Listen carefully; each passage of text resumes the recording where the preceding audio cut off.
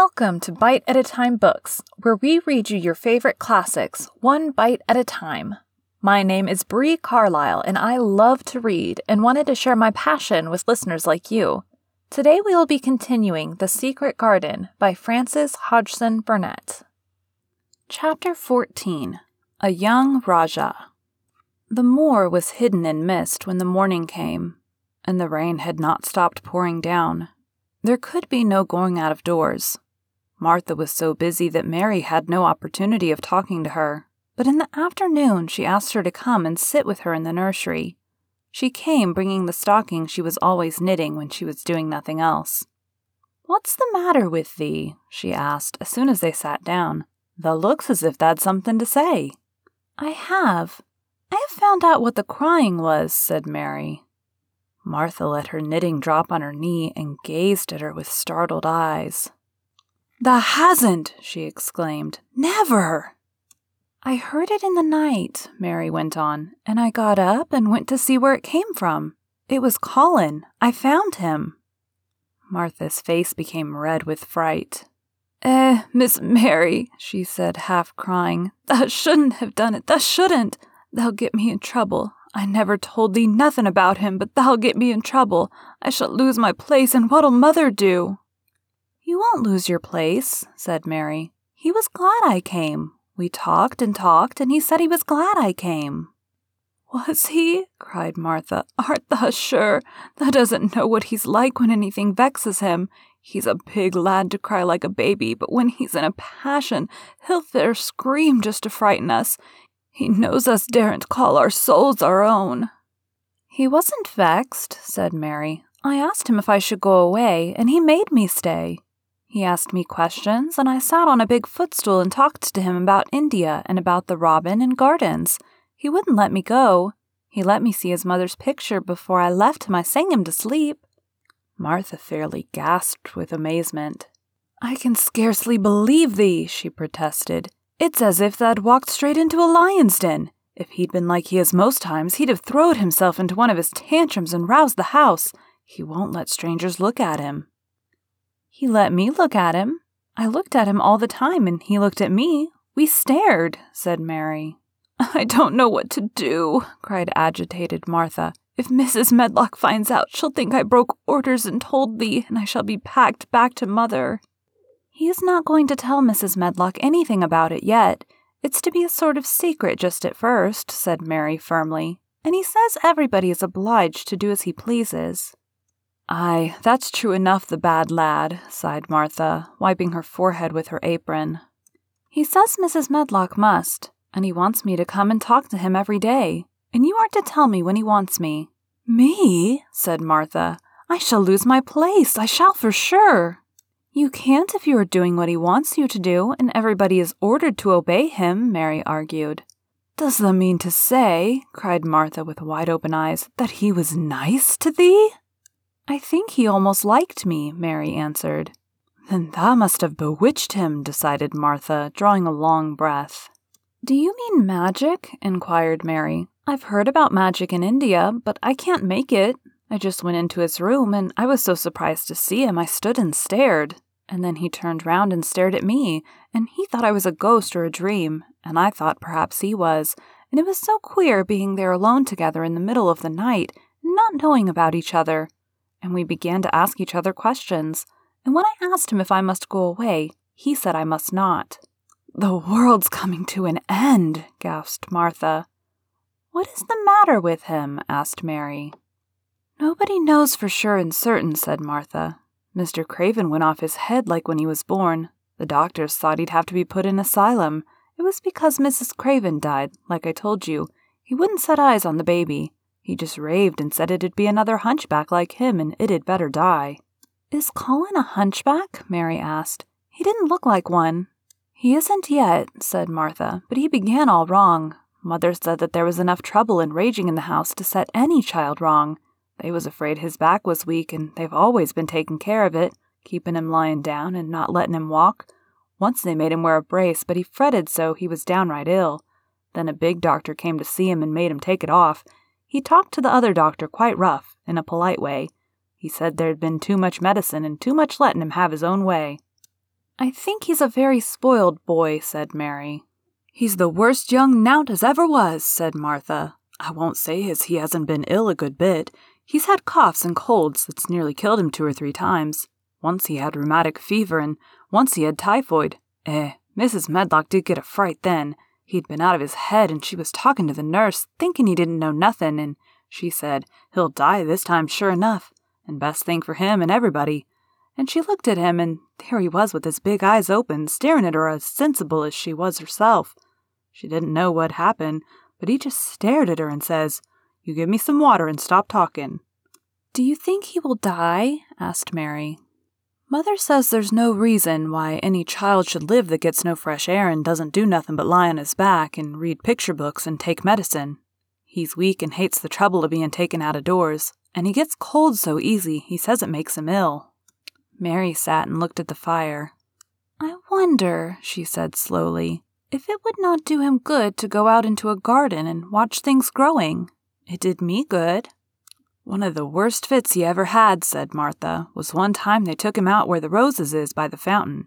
He'd been reading in a paper about people getting something he called rose cold, and he began to sneeze and said he'd got it, and then the new gardener, as didn't know the rules, passed by and looked at him curious. He threw himself into a passion, and he said he'd looked at him because he was going to be a hunchback. He cried himself into a fever and was ill all night." "If he ever gets angry at me, I'll never go and see him again," said Mary. "He'll have thee if he wants thee," said Martha. "Thou may as well know that at the start." Very soon afterward a bell rang, and she rolled up her knitting. "I dare say the nurse wants me to stay with him a bit," she said. "I hope he's in a good temper." She was out of the room about 10 minutes, and then she came back with a puzzled expression. "Well, thou has bewitched him," she said. "He's up on his sofa with his picture books. He's told the nurse to stay away until 6 o'clock. I'm to wait in the next room. The minute she was gone, he called me to him and says, 'I want Mary Lennox to come and talk to me. And remember, you're not to tell anyone. You'd better go as quick as you can.'" Mary was quite willing to go quickly. She did not want to see Colin as much as she wanted to see Dickon, but she wanted to see him very much. There was a bright fire on the hearth when she entered his room, and in the daylight she saw it was a very beautiful room indeed. There were rich colors in the rugs and hangings and pictures and books on the walls which made it look glowing and comfortable, even in spite of the gray sky and falling rain. Colin looked rather like a picture himself. He was wrapped in a velvet dressing gown and sat against a big brocaded cushion. He had a red spot on each cheek.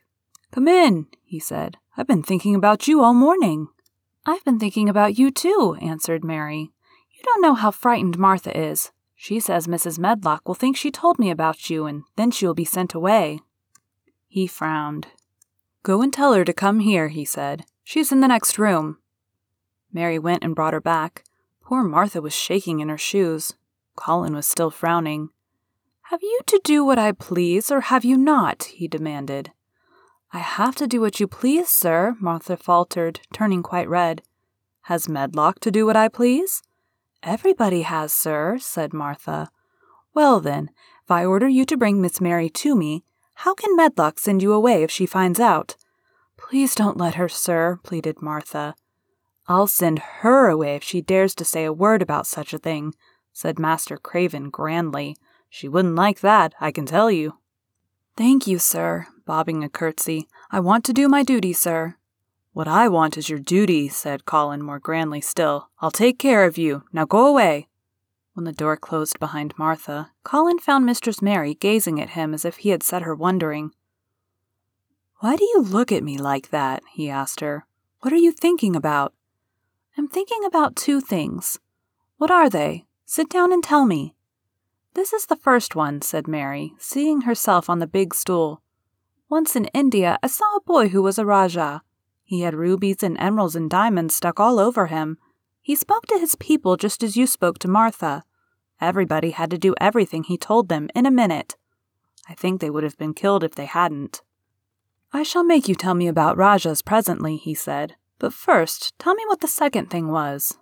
"I was thinking," said Mary, "how different you are from Dickon." "Who is Dickon?" he said. "What a queer name." She might as well tell him. She thought she could talk about Dickon without mentioning the secret garden. She had liked to hear Martha talk about him. Besides, she longed to talk about him. It would seem to bring him nearer. He is Martha's brother. He is 12 years old, she explained. He is not like anyone else in the world. He can charm foxes and squirrels and birds just as the natives in India charm snakes.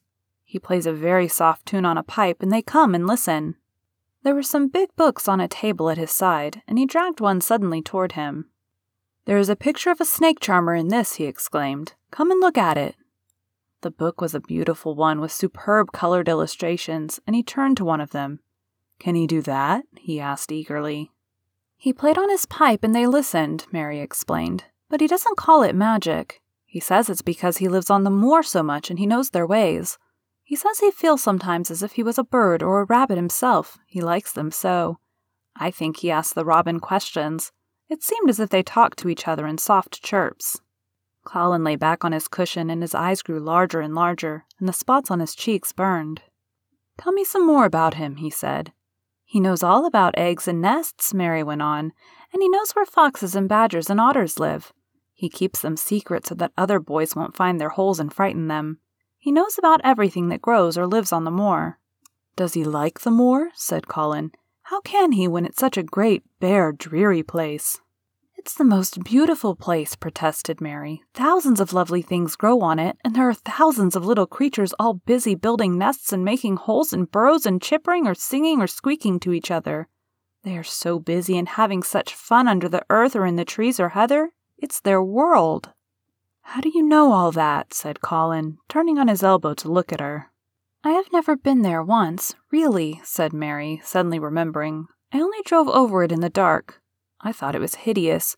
Martha told me about it first, and then Dickon. When Dickon talks about it, you feel as if you saw things and heard them, and as if you were standing in the heather with the sun shining and the gorse smelling like honey, and all full of bees and butterflies. You never see anything if you are ill, said Colin restlessly. He looked like a person listening to a new sound in the distance and wondering what it was. You can't if you stay in your room, said Mary. I couldn't go on the moor, he said in a resentful tone.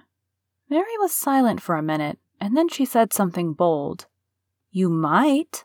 Sometime. He moved as if he were startled. Go on the moor? How could I? I'm going to die. How do you know? Said Mary unsympathetically. She didn't like the way he had of talking about dying. She did not feel very sympathetic. She felt rather as if he almost boasted about it. Oh, I've heard of it since I remember, he answered crossly. They are always whispering about it and thinking I don't notice. They wish I would, too. Mistress Mary felt quite contrary. She pinched her lips together. If they wished I would, she said, I wouldn't. Who wishes you would? The servants, and of course Dr. Craven, because he would get Misselthwaite and be rich instead of poor. He daren't say so, but he always looks cheerful when I am worse. When I had typhoid fever, his face got quite fat. I think my father wishes it too. I don't believe he does, said Mary quite obstinately. That made Colin turn and look at her again. Don't you? He said. And then he lay back on his cushion and was still, as if he were thinking, and there was quite a long silence. Perhaps they were both of them thinking strange things children do not usually think of. I like the grand doctor from London because he made them take the iron thing off, said Mary at last. Did he say you were going to die?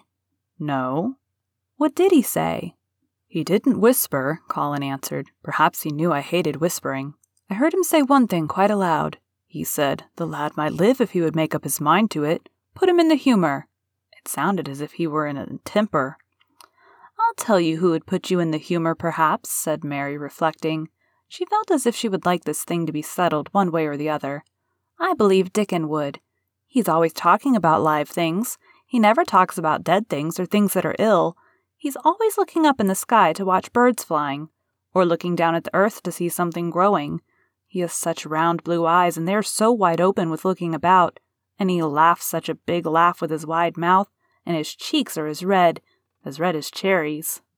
She pulled her stool nearer to the sofa, and her expression quite changed at the remembrance of the wide curving mouth and wide open eyes. See here, she said, don't let us talk about dying. I don't like it.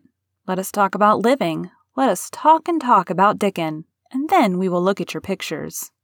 It was the best thing she could have said.